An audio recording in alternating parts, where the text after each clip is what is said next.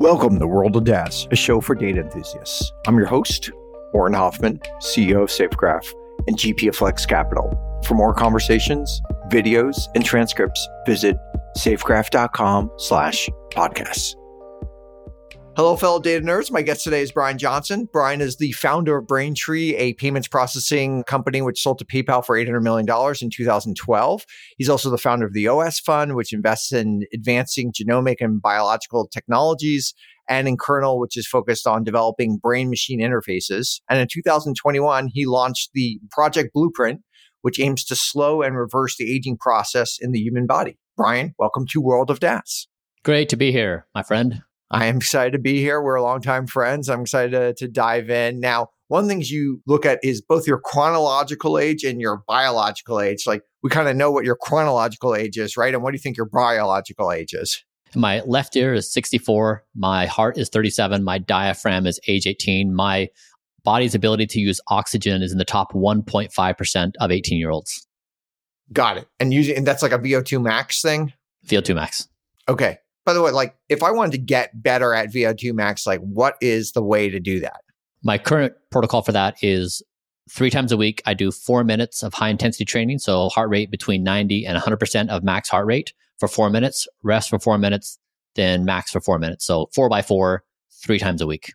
Got it. So that's only 12 minutes, 3 times a week. Now it's an intense 12 minutes. Yeah, so 16 minutes total. So 4 minutes on, then 4 minutes off. So total of 16 minutes total high intensity exercise. And yeah, like when you're at the 90 to 100%, like, it's intense. When it's VO2 max day, I size that up and I have to mentally be ready because it's full. Well, I mean, like, I actually have remapped my associations with pleasure and pain. I love it. I just need to be in the right mind state for it because you just don't walk into it and be lackadaisical. You have to really get after it. Sorry, this is a little bit of a more personal question, but I have trouble like motivating to get to that max stage. And if there's like somebody who's with me, like a trainer or something, like, okay, I'll do it. I don't like it, but I'll do it because they're there. But when I'm just by myself, I have come up with every excuse in the world not to go do it. Because in some ways, this is now part of your job to kind of do this. And how do you actually get that motivation to do that? It's kind of like an unpleasant 16 minutes. Yeah. I would say there's 2 things. One is practical and then the other one is philosophical. So the first practical thing is knowing this about my own mind. I mean, like, my day requires an enormous amount of energy for everything I do in a given day. And the only thing I have to do to achieve 100% is take the first baby step in the morning to just start. If I can just take that baby step, I get into a rhythm and I just roll through the entire day because it's all automated. Yep. But the second philosophical thing is that, you know, my mind, as you were alluding to, your mind is a rascal. Like, my mind is cunning. It is deceptive. It tells any pretty story to get whatever it wants. Like, you know, let's take a rest day. I'm too tired. We deserve a break. Like, whatever it says. A blueprint is an algorithm that takes better care of me than I can myself. I basically acknowledged this to myself and said, my mind is a really unqualified steward of my wellness, and I want my body and an algorithm to take care of me. But your mind could still override the algorithm. Your mind could say, like, sorry, I'm not doing that today. I'm eating my donuts or something. So there's still some sort of willpower that one has to have, right? And obviously, if I had someone with a gun show up in my bed in the morning, like, I would be running like super fast and I would do what the person in the gun tells me. But like, I don't have that. My mind can still override it, right? I mean, that is true. There's really a helpful, nuanced way of understanding this. So this happened when years ago, I would binge eat every night trying to soothe my stress of life. I was 50 pounds heavier than I am now. And after hundreds of attempts trying to stop this behavior, I could not. I was helpless. And one night out of desperation, I said, okay, evening, Bryan, you who occupies me from 5 p.m. to 10 p.m. and wrecks my life, you're fired. And I kind of did it in jest. But that moment, it was just like, I feel power. I feel like somehow making this different version of me and separating the behavior from me. And it broke me out into multiple selves. And so what was interesting to me is then daily thereafter, I could see the biochemical configuration of evening Bryan showing up. And I could see his inducements of arguments, like the time's coming, the anticipation of binging is coming, the reward of all the foods you're going to eat. And I could have a conversation with him and say, evening, Bryan, hi, I see you're here and I see you're making these arguments. That was the key thing to the entirety of Blueprint, is understanding the psychological interplay of how to talk to self And it gave me the leverage to stop my bad behaviors. Now I'm perfect at my behaviors. I don't have the same problems I did before. All right, right after this, I'm going to run some hill sprints or something to get back into it.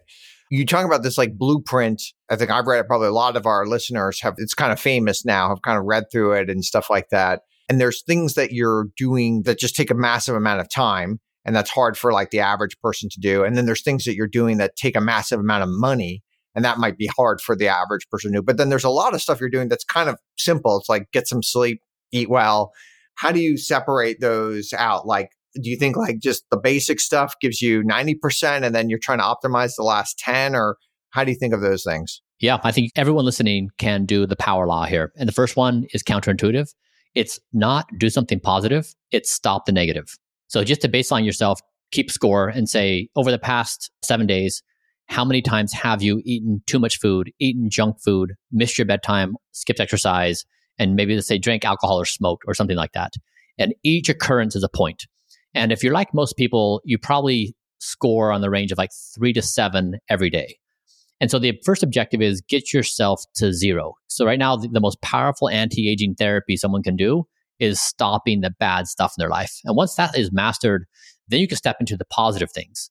Okay. And by the way, like that does seem much easier for, at least for me. And for some people, if you're super into drinking alcohol, you're super into whatever, but like it seems relatively easy just to like stop the bad stuff. Don't stay up till 3 a.m., binge watching Netflix, get some sleep, like, the basic stuff.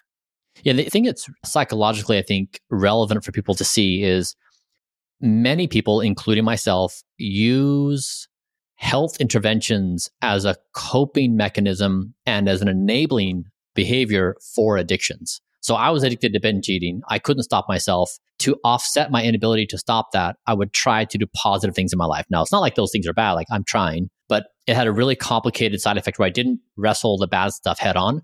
I tried to cover it up. Okay, got it. So obviously if like someone's injecting heroin into them regularly, okay, look, there's nothing else you got to focus on. Like that's the most important thing to focus on first, right? And then go do the other stuff. But when you were binge eating, was it just like, were you like a pizza guy? Was it ice cream? Like what was the thing? It's so funny. This is the one thing I've said throughout the years that resonates the most deeply with people is this evening, Bryan.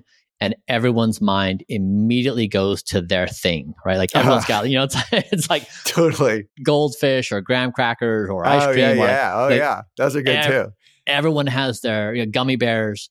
Yeah. In my household, my partner really enjoyed sweets. So there was always something like brownies or cookies. Yep. Oh man. Cookies are so chocolate chip cookies. Yeah. Those are hard for me to resist. Yeah. So there were always leftovers. If you're at my house now, or if we're hanging out, there's nothing to do at my house in indulgent mode. Yep. You're eating in a very short time window, often like in a 3-4 hour type of time window. And there are a lot of people who eat in like an 8-hour time window or something like that. They're kind of like 8 on, 16 off or something like that. Just basically means skipping breakfast, which in some ways is like relatively easy for a lot of people to do. Sometimes they're too busy even to have breakfast anyway. So it's kind of a simple thing. Is there some sort of reason why you've kind of condensed it to just like a 3-hour time window or 4-hour time window of eating?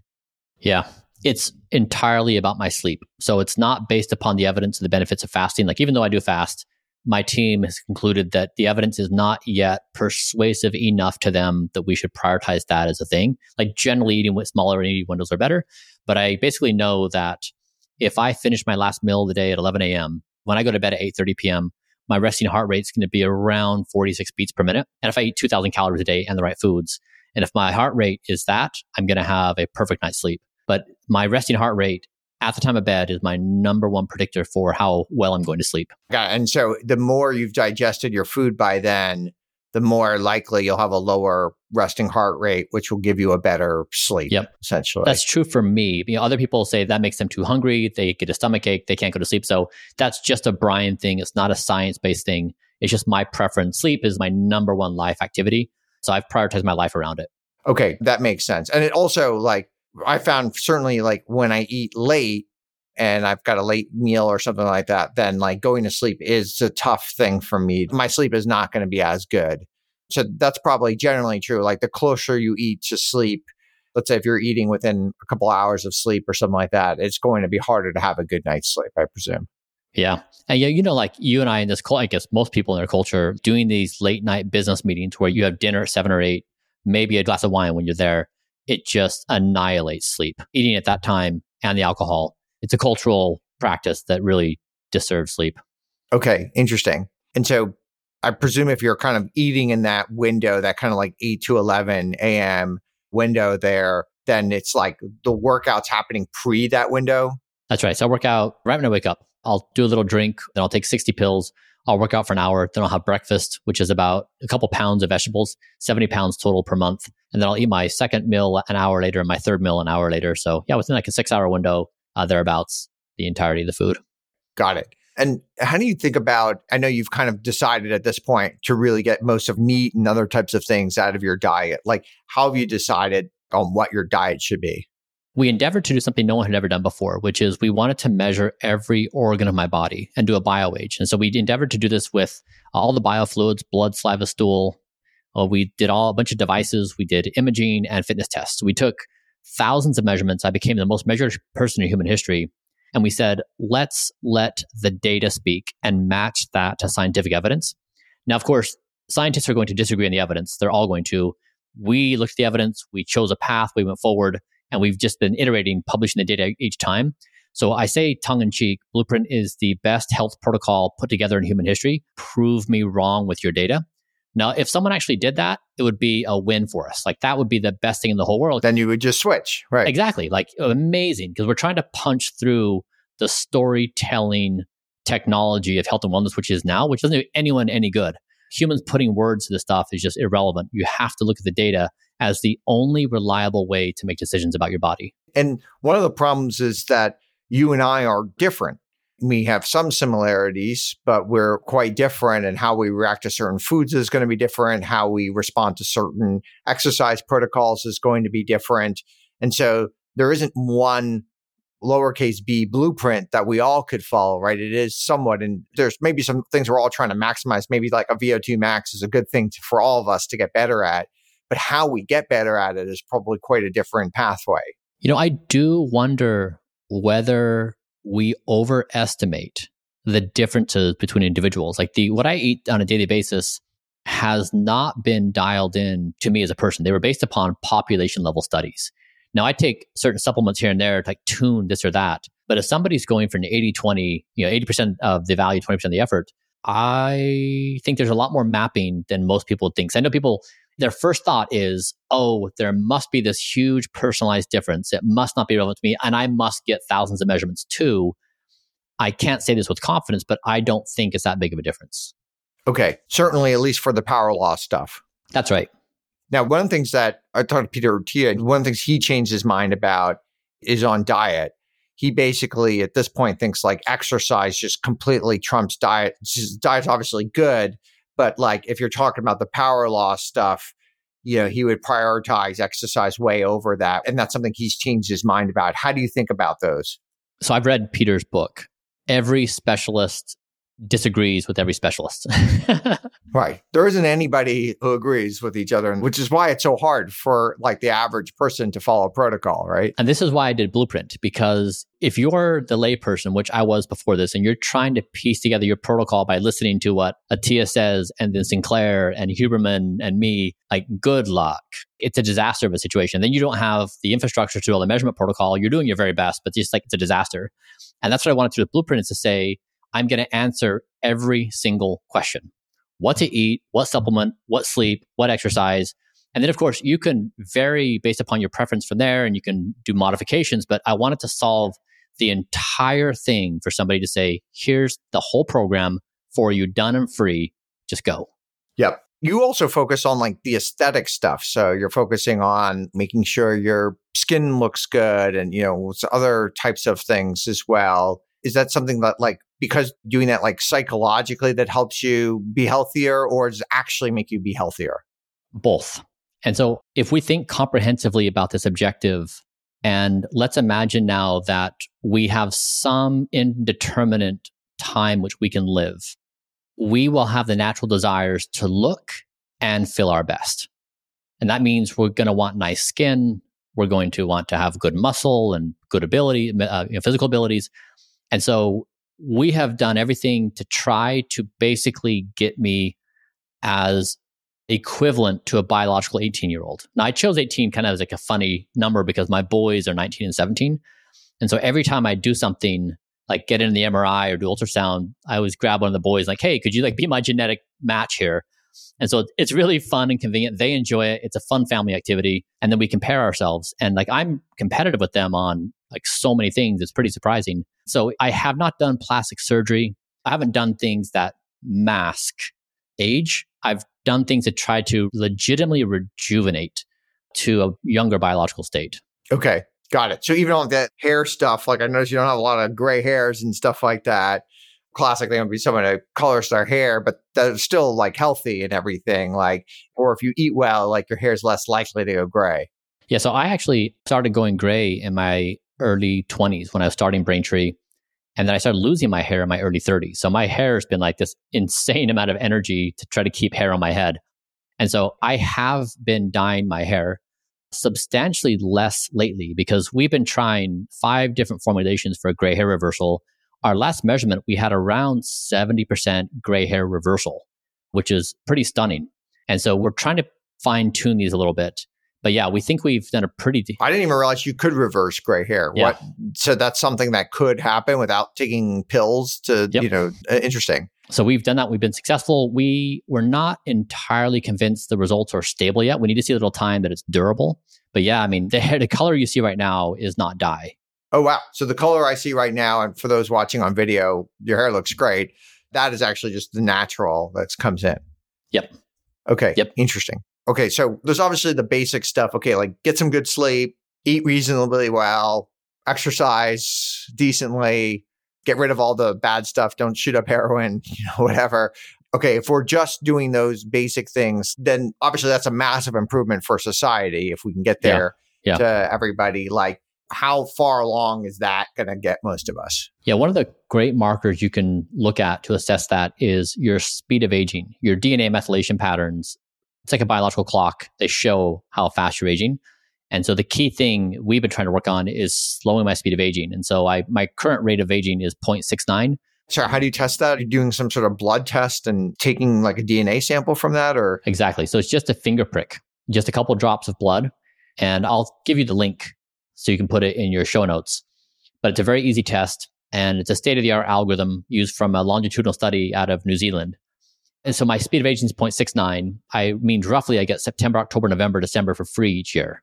Yeah. Where I'm slowing that slowly. And I assume some people are more than one, right? Exactly. Okay. Yep. So of the roughly 2,000 people in the world who have been routinely measuring this on themselves. So these are intense biohackers, enthusiasts. I scored number 1 in the world for the greatest reduction for my speed of aging. And that to me is one of the most compelling achievements we have. Like, yes, we have other thousands of markers on everything you could possibly imagine.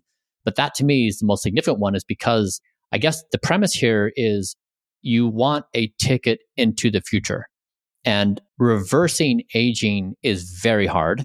Slowing your speed of aging is much more manageable. So to your point, if you start knocking out the bad stuff, you start getting some good stuff in, a really nice place to just check and just say, how am I doing? Look at your speed of aging. It's kind of like a single composite number, which is like, overall, how's my body? And I'm maybe a little bit too slow to totally understand this, but like, how do you look at this difference in DNA over time to see your speed of aging? They look at these DNA methylation patterns. So they're looking at the biochemical patterns in your body. Think of it like tree rings.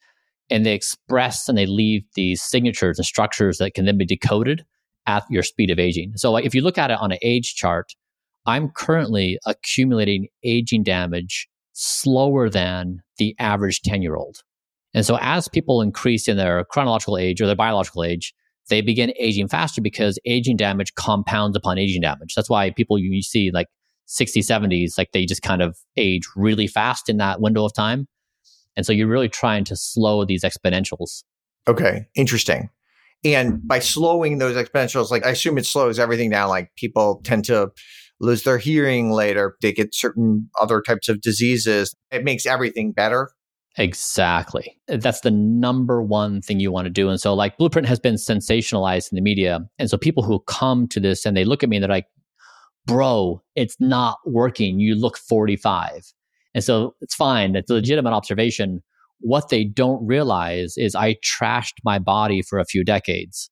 I started Blueprint from a cold start.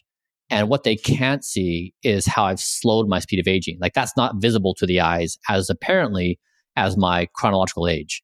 The success would not be right now that I look like an 18-year-old. The success is what I've done internally of how fast I'm aging, which that needs time to then show. And so there's been a lot of confusion, like, does this work? Is this snake oil? Because people aren't yet accustomed to thinking around these biological measurements and to know how to think about this new concept. Okay. I mean, you and I, we've known each other for a long time. I've seen, and I remember I saw you in person about 6 months ago, and I was like, kind of totally taken aback because I've seen your kind of progression over that time. It seems like 100x healthier today than you were when I got to know you, and like, which was in the prime, like being a tech founder day. Yeah, that's exactly right. Interesting. I assume the goal here is, okay, obviously you're kind of like your own lab rat, right? Like you're experimenting on yourself. You're trying different things. Some things are going to work. Some things are not going to work. Some things might actually be detrimental because you're kind of pushing the vanguard. So you might be introducing things that are actually like turns out to be bad for you. And then you'll learn from that. I assume the whole reason you're doing all this is to then just like, okay, give the data to the rest of the world so that nobody else has to be on the vanguard. Everybody else can be a little bit of a later adopter. I'm trying to figure out the power law for everyone else. Yeah. Okay. Got it. But to do that, that does mean you are putting yourself at risk in certain cases, right? Because that means you have to be doing some things that are on the vanguard, which some of those things will turn out to be bad, right? That's correct. Okay. Because obviously you're doing it with your eyes wide open. And I'm sure there are certain things, okay, you're like, okay, I'm not going to do that right now. That does seem a little crazy or something. I'm not going to swap my brain with somebody yet or, whatever else it might be. I assume like one of the things that is scary to a lot of people, there's kind of two things that are scary to people as they age. One is like their body has issues. They can't hear as well. Their knees are kind of messed up. They're slower. They can't pick up things. They mess up their back. And that's one thing. And for certain people, that's really scary to them. And then for the other people, it's like their brain isn't working as well. I'm losing my memory. I can't come up with the right word when I want to come up with the right word. I know this person's last name, but it's on the tip of my tongue, but I can't get it. Or obviously even worse, more dementia kind of oriented things. These protocols, I assume that kind of work for both of those two. 100%. And is there a sense that in some ways the brain is kind of very much tied to the body? That's right. When we share these results about whether it be a brain MRI or cardiac, we just shared pulse wave velocity today, for example, people's first questions, which is understandable, is how do you work on blank? And sometimes there really are targeted interventions to do certain things, like certain supplements for the brain and for the liver health or whatever. But it's hard to separate, like you're saying, the combinatorial effect of everything, of getting good sleep, of consistently exercising, of avoiding bad things. There's this cumulative effect which we've seen across my entire body. I mean, like we see, for example, in the speed of aging, you can't just improve your liver and have the entire body slow down on how fast it's accumulating aging damage. It has to be a whole body effect. But it's also, it's kind of a challenging answer to provide because people are like, I can't do it all. Like I've got blank jobs and kids and like I can only do a small number of things. So tell me that 2 pills you want to take to solve the problem here.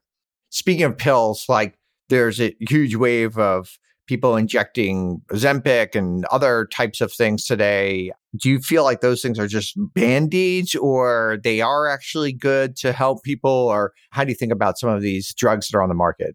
I understand why somebody would take that. When I was in my worst state, 50 pounds overweight, helpless to stop myself, I can imagine if I were presented that, I would have said yes, like anything to stop myself. So totally understand the state of, I would say more broadly, if we're looking at society, we are a society addicted to addiction. We addict everyone to everything all the time, and that's how we're rewarding society. Yep. And so I don't think the answer is Ozempic as the long-term solution. I don't think the answer is telling people work harder or try harder. If you think about it this way, I think we're actually pretty insane.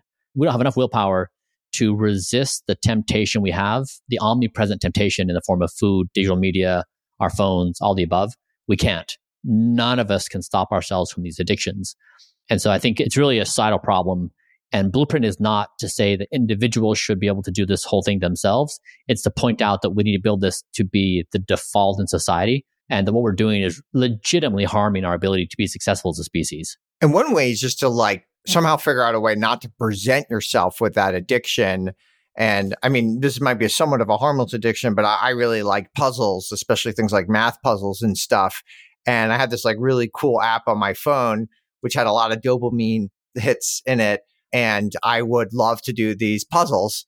And sometimes I'd find myself like, 25 minutes went by. I'm still doing like these puzzles and stuff like that. And I finally just had to like delete it from my phone. It wasn't terrible. It wasn't like a heroin addiction, but it was just like taking up other things that, I'd rather spend time with my family or do other stuff during those times. Yeah. Part of the interesting exercise of this stopping the bad stuff is it really is a sobriety test, right? It's like people think they can just stop whatever they're doing, like they're choosing it, and then they go to stop it and they're like, oh no, I actually don't have the willpower to stop this. I might be in trouble. And so it's really just trying to draw attention to how addicted we all are. I mean, like, I think I solve my addictive tendencies by being addicted to Blueprint, right? The ability to do these things consistently and routinely. So like, I know how to channel my behaviors in a productive way.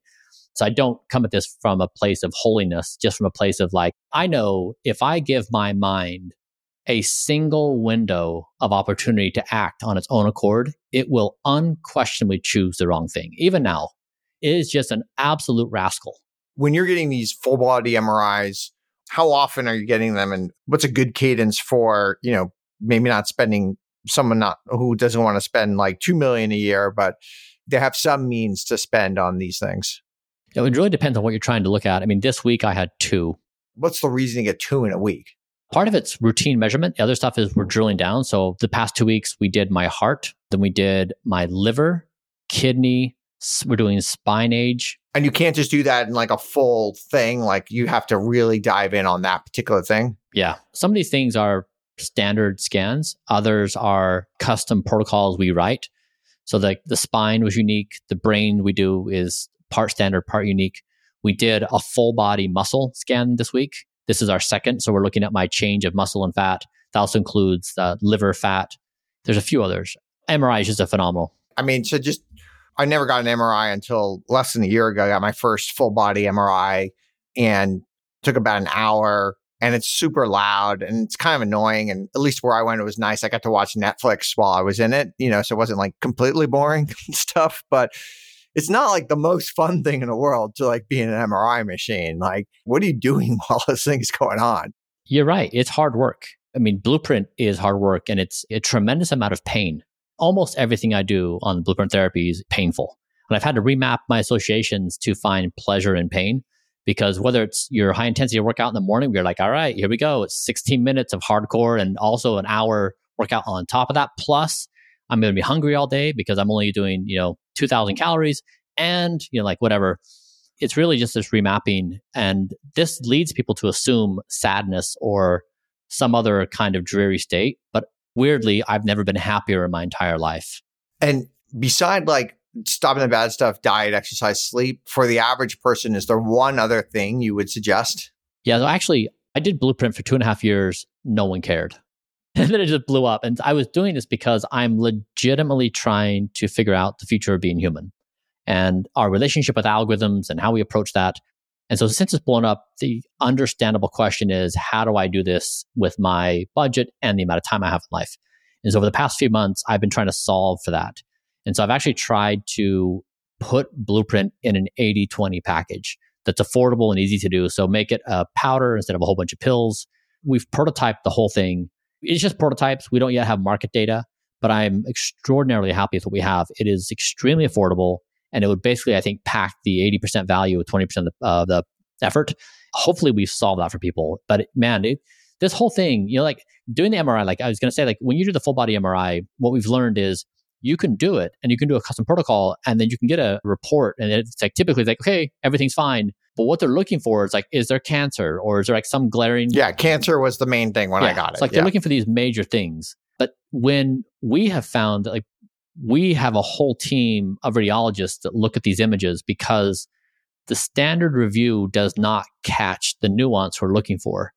And so we have to write the custom protocols. We have to do custom reviews. It's a really laborious and challenging task. And everywhere you turn, no matter what you're doing, that's why Blueprint is so rickety and challenging and time consuming.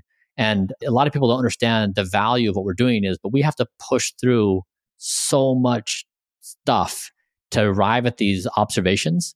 And then we link it back to diet and exercise and everything else. It's just incredibly laborious. And I understand why others don't do it. It's very challenging. You ingest, as you mentioned, all these pills and vitamins every day. And when I got a new doctor, he asked me to actually cut back on some of my vitamins because he was worried that some of them might be like counteracting one another. And how do you think about that? Like, there could be some like where on their own they're good, but two together might actually not be so good. It's a legitimate concern. I totally appreciate that. And the way we counteract that is we measure hundreds of data points. You're measured testing. Okay. So you're measuring all these different, but obviously if you have like 60 things, like it becomes a very, very large number of many permutations to measure. Sometimes though, like these interventions and these supplements do have sometimes a targeted focus. Like you're doing certain things for the heart or the liver, the kidney or whatever. And so it's not entirely this huge combinatorial mess, but it does create some interaction problems. But again, like when you hit this critical threshold of how measured I've become, it gets easier to isolate and identify these relationships. Not a perfect solve, but certainly better than guesswork. And a lot of people I hear, like some people, doctors will just say, I don't want you to take these pills because it's going to hurt your liver. Well, it's like, okay, I've looked at my liver, right? From imaging and blood work and. And so we can actually verify whether or not it's doing harm and in what way. And actually not, my liver has perfect markers according to MRI and biofluids. But it's really measurement is the enabler of this entire process because data is the thing that clears out human opinion.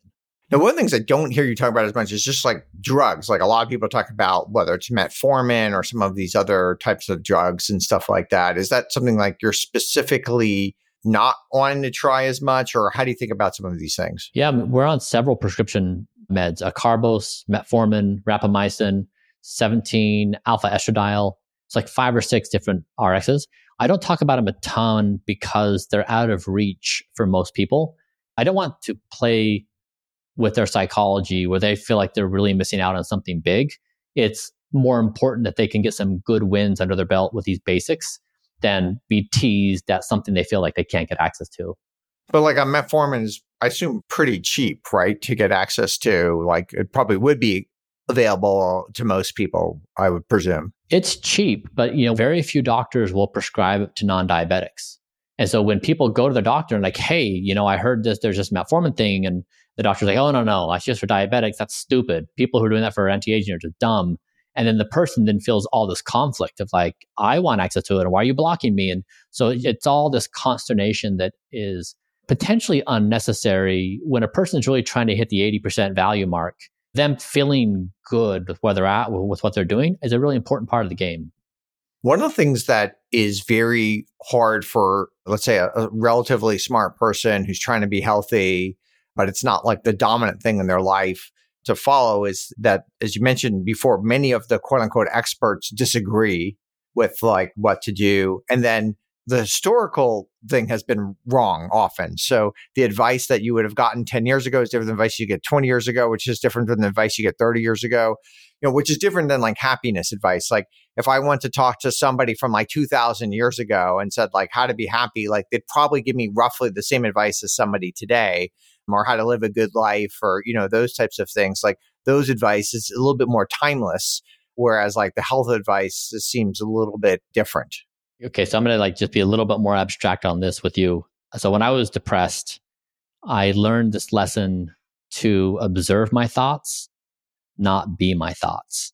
And when I could observe my mind in action and it being like, hey, Bryan, life is not worth living. Everything's hopeless. Everything sucks. You should probably kill yourself. And I could be like, oh, I'm not those things. That's just my brain throwing trash, like being a troll. That was like the most liberating experience in my entire life. And then I was like, oh, you know what? My brain is probably very similar to other people's brains. I probably shouldn't care what other people think either, because their brain's probably just as fucked up as mine. Yeah. And that was like those two in combo have been the most empowering experiences of my entire life. And that's why I like Blueprint is I don't trust my mind. I don't trust other people's minds. I would rather an algorithm work with scientific data and my body to manage me. And this is why I think it's so revolutionary. When we imagine being the future of being human, we currently think our minds are the master of the universe. And I think that's now a time past. Like we're in the last days of that being the case. And we're going to be better because of it. The thing is that we need an algorithm that is actually altruistic, because today there are already algorithms that manage our life. It's like the Facebook algorithm or the Twitter algorithm or the video game algorithm or something like that. And they're designed maybe not to harm us, but they're not necessarily designed to help us. They're designed to keep us playing and keep us, hitting the slot machine over and over and over with the dopamine hits. So somehow I could understand why people don't trust algorithms, because a lot of algorithms haven't done them well. And so you need this like altruistic algorithm that you can trust. So I do this thought experiment with these blueprint brunches I hold, where the thought experiment is, okay, there's an algorithm. Your algorithm is dedicated to you. It can give you near perfect health. The trade-off is you have to opt in, which means you go to bed when it says it tells you to go to bed. You eat what it tells you to eat. And like, would you say yes? Would you opt into it? And it's always fun. And I have a 2.5-hour discussion with people on this topic. And we sort through all of the philosophical, moral, ethical dilemmas associated with that thought experiment. But to me, that's where we're at as a species in time and place. I think it's one of the most interesting conversations we can be having. And not to get too philosophical, but you could take it all the way up where like it should tell you who to marry and everything. It's a very easy path to get exactly there. Yep. And maybe it would actually result in better decisions. People who have arranged marriages often are happier. Or there's other things to think about as well. Well, I mean, so this is the thing, right? Like your podcast is on data. So when you reach a certain threshold of data quality and evidence and longevity, it's legitimately an interesting question to say, where and when and how is the human mind and our preferences going to outperform algorithms?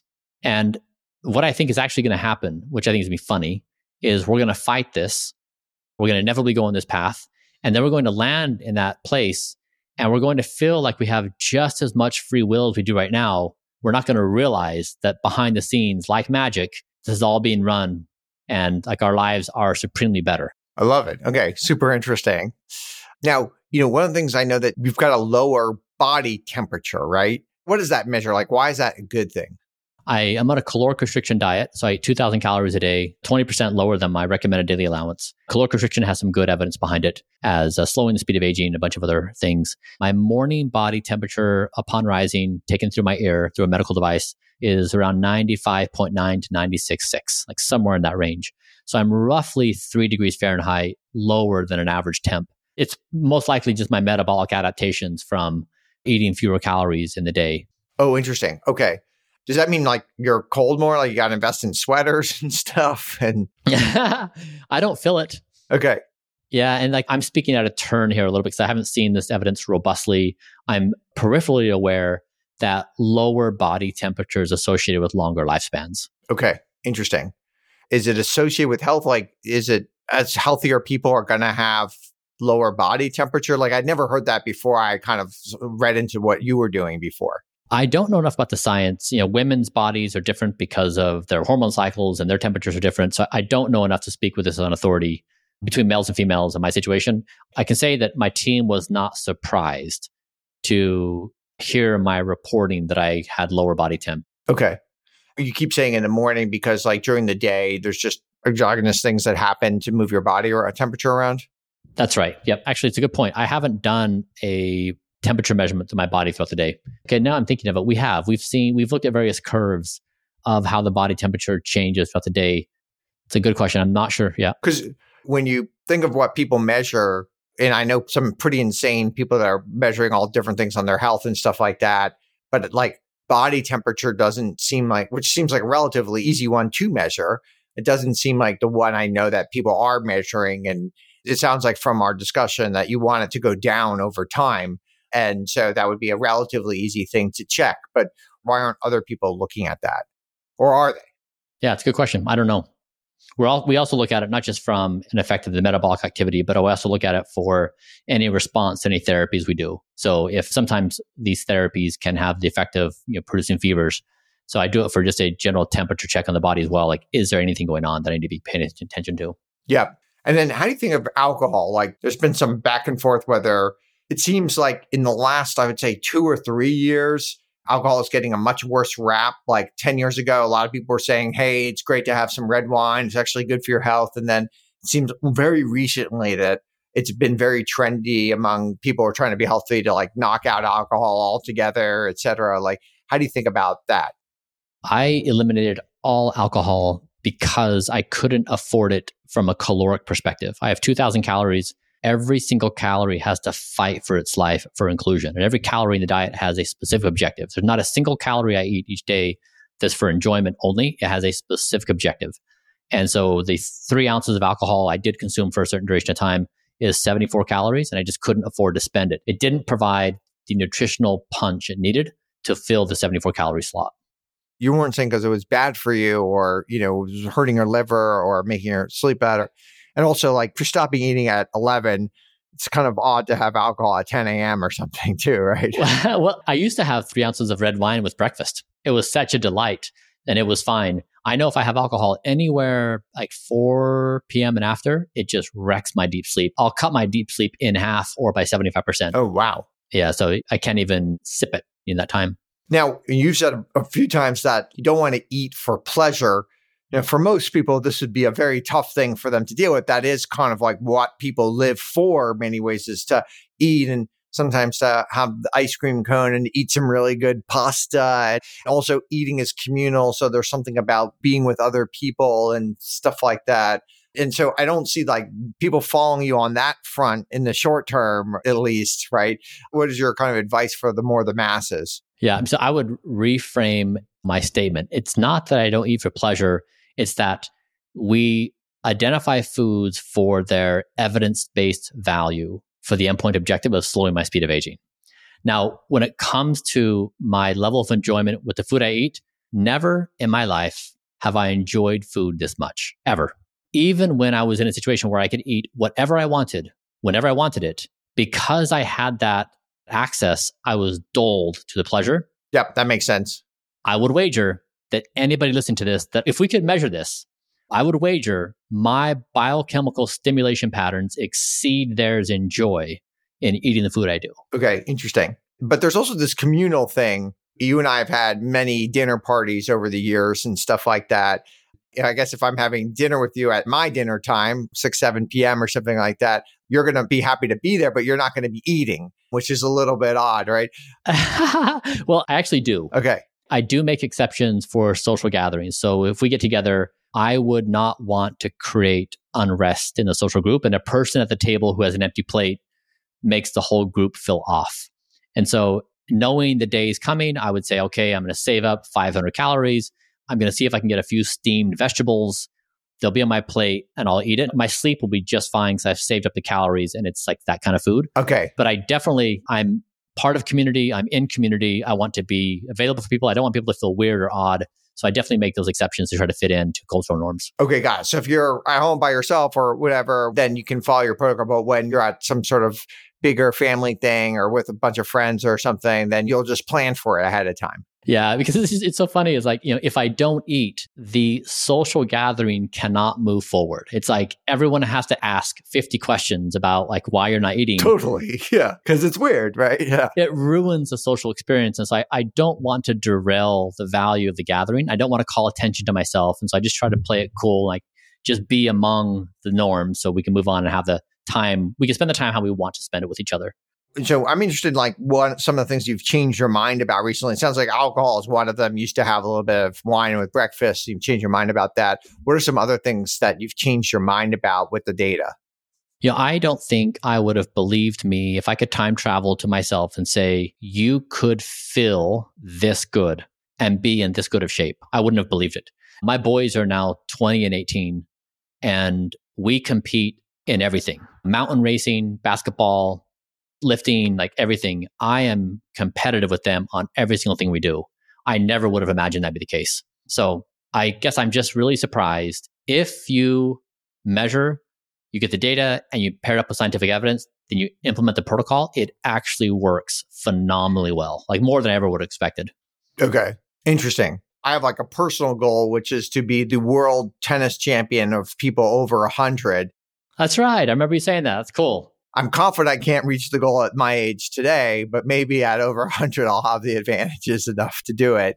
What are some of the health data, and maybe it's a societal health data, that you wish that we could track, but just like, it's just too hard to get that data today.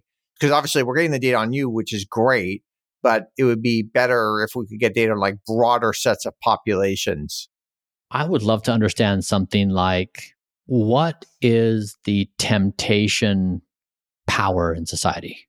Like, what level of temptation do people feel to do bad things? Like with myself, I reframed any behavior that increased my speed of aging. I relabeled it as violence. And violence is a strong word because we imagine people doing physical altercations. I reframed missing bedtime is violence. So basically, having an ice cream cone is violence in a way. Exactly. And so I reframed it, and I know now how to achieve zero violence within me to get my speed of aging down to 0.69, which is about as good as I can do right now. And I think about this in the larger term of goal alignment. I'm 35 trillion cells. How could I goal align Bryan Johnson, who's 35 trillion cells, to a single objective, which is continued existence, which is what we're trying to do with AI and the world. It's like, I'm a microcosm of this thing. I would love to score where we are at towards zero biological violence. Okay, interesting. One of the things on self-control I think is hard is in some ways like having the one cookie is one thing, right? And it's very pleasurable to have like one cookie, and I love chocolate chip cookies. It's very pleasurable to have that one cookie. But like the fourth cookie, it's not pleasurable, but I still will do it. It's hard to stop. So the first one is like amazing and it's great and it's so wonderful. But by the fourth one, it's just like, it makes you feel bad. Your stomach's hurting. And you still do it. Yeah. In some ways you could say, okay, don't even have the first cookie. But like, what I'm trying to do is just like, okay, how do I not have the fourth cookie? Yeah. I mean, these are legit problems about being human. Yeah. All right. Well, a couple personal questions. You grew up in a Mormon household in Utah. How do you think of that upbringing influenced you as an adult? The most helpful thing was emerging from that bubble to realize I was in a bubble. This is like Plato's cave, where I could imagine living out an entire life not realizing that there are multiple realities, and that if you can pull back realities like layers, you spend your lifetime trying to find the next layer of your obliviousness to reality. And so climbing out of the first bubble of Mormonism was my first exposure of like, oh, wow, like I can increase my sphere of conscious awareness by peeling this thing back. And it's put me on a lifelong journey to continually ask the question, what am I ignorant to right now? But in some ways, like if you just think of like, okay, general population, Mormon population, especially let's say in Utah or something like that, people live longer than normal. They seem happier than normal. They seem wealthier than normal. There's also like a lot of goodness to take from it as well. Certainly, it comes at a cost of complication. They're basically doing micro corrections of behavior. So by saying, for example, like there's morality of like, here's the rules of morality. And like watching porn is not a good rule of morality. If you engage in porn, you have to go through a pretty violent cycle of remorse and shame and confession. There's like this whole process of reconciliation that's not just with you, but it's the entire community. And so you develop all kinds of complicated psychological relationships with deviations from expectations on right and wrong. And they're so serious that it's if these infractions occur, you're risking your eternal soul. It's a pretty effective behavior modification engine, but it doesn't come psychologically cost-free. Is it that much different than the quote unquote algorithm, listening to the algorithm and stuff? Like, because sometimes people might do things on their own that, might not be the best for them. But if they just listen to the algorithm, in this case, it might be, there could be different algorithms you opt into. But let's say you listen to a religious algorithm, and you follow the protocols, and they're not all going to be correct, but just following the protocols of the algorithm might be better than you'll do on your own. A critical distinction is I am not my behavior. So before, if I committed a certain act that was in violation to the ideology, you were punished, like self-punished and God punished and community punished. And in this case, with this infraction with Blueprint, it's a biochemical process running its way through the course, and I'm just trying to correct for it. So it allows me to have separation from that behavior, Or you could say like the 8 p.m. Bryan committed this, but the 8 a.m. Bryan would never do this. Yeah. And I understand Evening Bryan. Evening Bryan was saddled with all of the collective Bryan's stress and problems. And he had fires at work putting out, the kids had to be paid and like all the stuff. And I guess I am totally liberated from shame and guilt, all those emotions, which were literally torment for me. I am now free of those. And so that's why I say, I guess maybe when I answered your question before, like what surprises me, I don't think I ever could have imagined escaping that bubble of tormented psychological existence of the expectations that were put upon me and how I felt internally to now. Like I have never felt more expansive in my entire life. And so I really haven't done a good job capturing with words to your question. My existence right now is phenomenal, like beyond my ability to explain to you how amazing my life is. And it's not just like, oh, I have money, therefore it's phenomenal. It's like, no, like money doesn't solve psychological torture. No one escapes from that kind of thing. And I escaped it by approaching it with a systems perspective and hitting at the root of human suffering. Now, I follow you at Bryan_Johnson on Twitter. I definitely encourage our audience to follow you there. But one thing I noticed recently, maybe as you've done it for a while, is you've changed your name to Zero. Like, why was that name change done? A couple of years ago, with this quest I've been on to try to map the future of human existence, I kept on running up against this limitation of my own intellect and creativity. I kept on hitting this wall of fog where I couldn't think and see through. And first principles thinking was not doing it for me. And I went to bed one night. I assigned my brain a problem every night before I go to bed. And I said, like, let's think through this problem and come up with a conceptual framework on how to think about. Oh, sorry. So before you go to bed, you literally assign a problem and then you go to sleep and then you wake up and you're like, and then you look at the problem again and see how you did? It works every single night. Wow. Okay. I think I'm going to try that. That sounds really cool. Even the smallest things, like let's just say you go to bed tonight and you say, let me replay the conversation with Bryan and ask him the one thing I really wished I would have asked him. Just like that really innocuous statement. And, your brain is different than mine. But I'll wake up and it will just drop into my brain or the morning, but it always lands. And it always surprises me how it lands. And why do you think that is? Is it just because it's that GPU in your brain and you're running your LLM model and it just it takes some time to process or something? Or why is that? I don't know. And when I'm working on a problem, I now understand how my brain works, where I just have to sit and literally wait for my brain to show up with the problem. I can't think it through. I can't arrive at it by thinking at it. I just have to sit. And when I do that, it just lands. I don't know when it's going to land. I don't know how it's going to land, but I changed my relationship with my brain where thinking is not my path forward. It's letting things run and listening. So when it arrives, I can capture it. Wow. So I was trying to find a new framework to understand how to think about the future that would help me overcome the limitations of first principles thinking. And I had a dream that night about zeroth principle thinking. And zero is a building block. So zeroth principle thinking are the building blocks of reality. First principle thinking is understanding the interaction of those building blocks. So target hits the talent no one else can. Genius hits the target no one can see. So genius is zeroth principle thinking. Talent is first principles thinking. And so special relativity is a zeroth principle insight. Germ theory is a zeroth principle insight. It's from another dimension. And so I came up with this idea of zeroth principle thinking, and I've been kind of consumed by it as a way to understand our time and place. And my friends started calling me Zero as a nickname, and it just stuck. So I'm a zero. How do you know when to dive into the zero or first principles? And how do you know when to just trust the experts? So if you think about this, if you were to make a list of the games you're playing in life, for example, you have a podcast and you probably have metrics, how many listeners do you have and what's your growth rate? And so you're playing a game that is known to people. You have a podcast, you have guests, you grow it, and you look at numbers. You're trying to basically be talented. You're trying to hit the target no one else can. A zeroth principle approach would be a game that no one's playing. But how do you know when to go into, for instance, I just trust blindly that the earth is round. I've never actually proven it myself. I just trust that it is. It might be flat. I don't know, but I'm just going to trust that it's round and I'm just going to live my life that it's round. I'm not going to spend the time. I have the capability to do it, but I'm just not going to spend the time to prove that it's round. I'm just going to trust that it's round. Like, how do you know when to do that versus when to actually go all the way deep into something?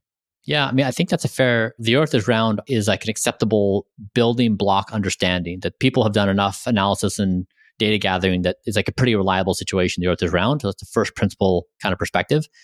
Like, so I would say with Blueprint, the 0th principle insight I'm most proud of was this idea: the human mind has been the most formidable form of intelligence on planet Earth for some time now. And we assume our minds are going to be continually the primary problem solver and form of intelligence in our lives. And Blueprint flips that on its head and it says, actually, our minds are the nemesis. They're not our primary problem solver. Our minds are the things that are leading us to our own self-destruction. It's better to find an alternative form of power and authority, in this case, my body, that's going to act as a better steward. And so it flips the entire construct of our existence to say, who warrants having authority to manage our lives? And that drops people into an existential despair where they think, if I'm not making decisions on what I'm eating and doing and thinking, I might as well not even exist. It just breaks their brain, similar to, is Earth the center of the universe or not? Do germs, are they these microscopic things that cause disease? Is there such a thing as a space and time relationship on top of Newtonian physics? It adds a dimension to reality that breaks current reality constructs. All right, this has been great. The last question I ask all of our guests, which you've already almost answered like 6 times today, but I'll ask you differently. Maybe you have a different answer. Is what conventional wisdom or advice do you think is generally bad advice? Everything. All conventional wisdom. Okay. Literally everything that is being offered today, it has a high probability of being superseded by something else. We know this. We know this from history. And you can spend your life trying to be talented, or you can spend your life trying to be a zero. And my supposition is, in the year 2023, with where AI is at, the new generation of the next generation of explorers and epic individuals will be zero explorers. They will find genius level advancement. It won't be talented. It won't be winning talented games. It'll be finding brand new games no one's playing today. Oh, this has been awesome. Thank you, Bryan Johnson, for being with us on World of DaaS. It's been a lot of fun. I had a lot of fun. Thanks. Thanks for listening. If you enjoyed this show, consider rating this podcast and leaving a review. For more World of DaaS, and DaaS is DAAS, you can subscribe on Spotify or Apple Podcasts or anywhere you get your podcasts. And also check out YouTube for videos. You can find me at Twitter at Auren, that's AUREN, Auren, and we'd love to hear from you. World of DaaS is brought to you by SafeGraph. SafeGraph is geospatial data for physical places. Check it out at safegraph.com. And by Flex Capital. Flex Capital invests in data companies like those we talk about at World of DaaS. Check it out at flexcapital.com.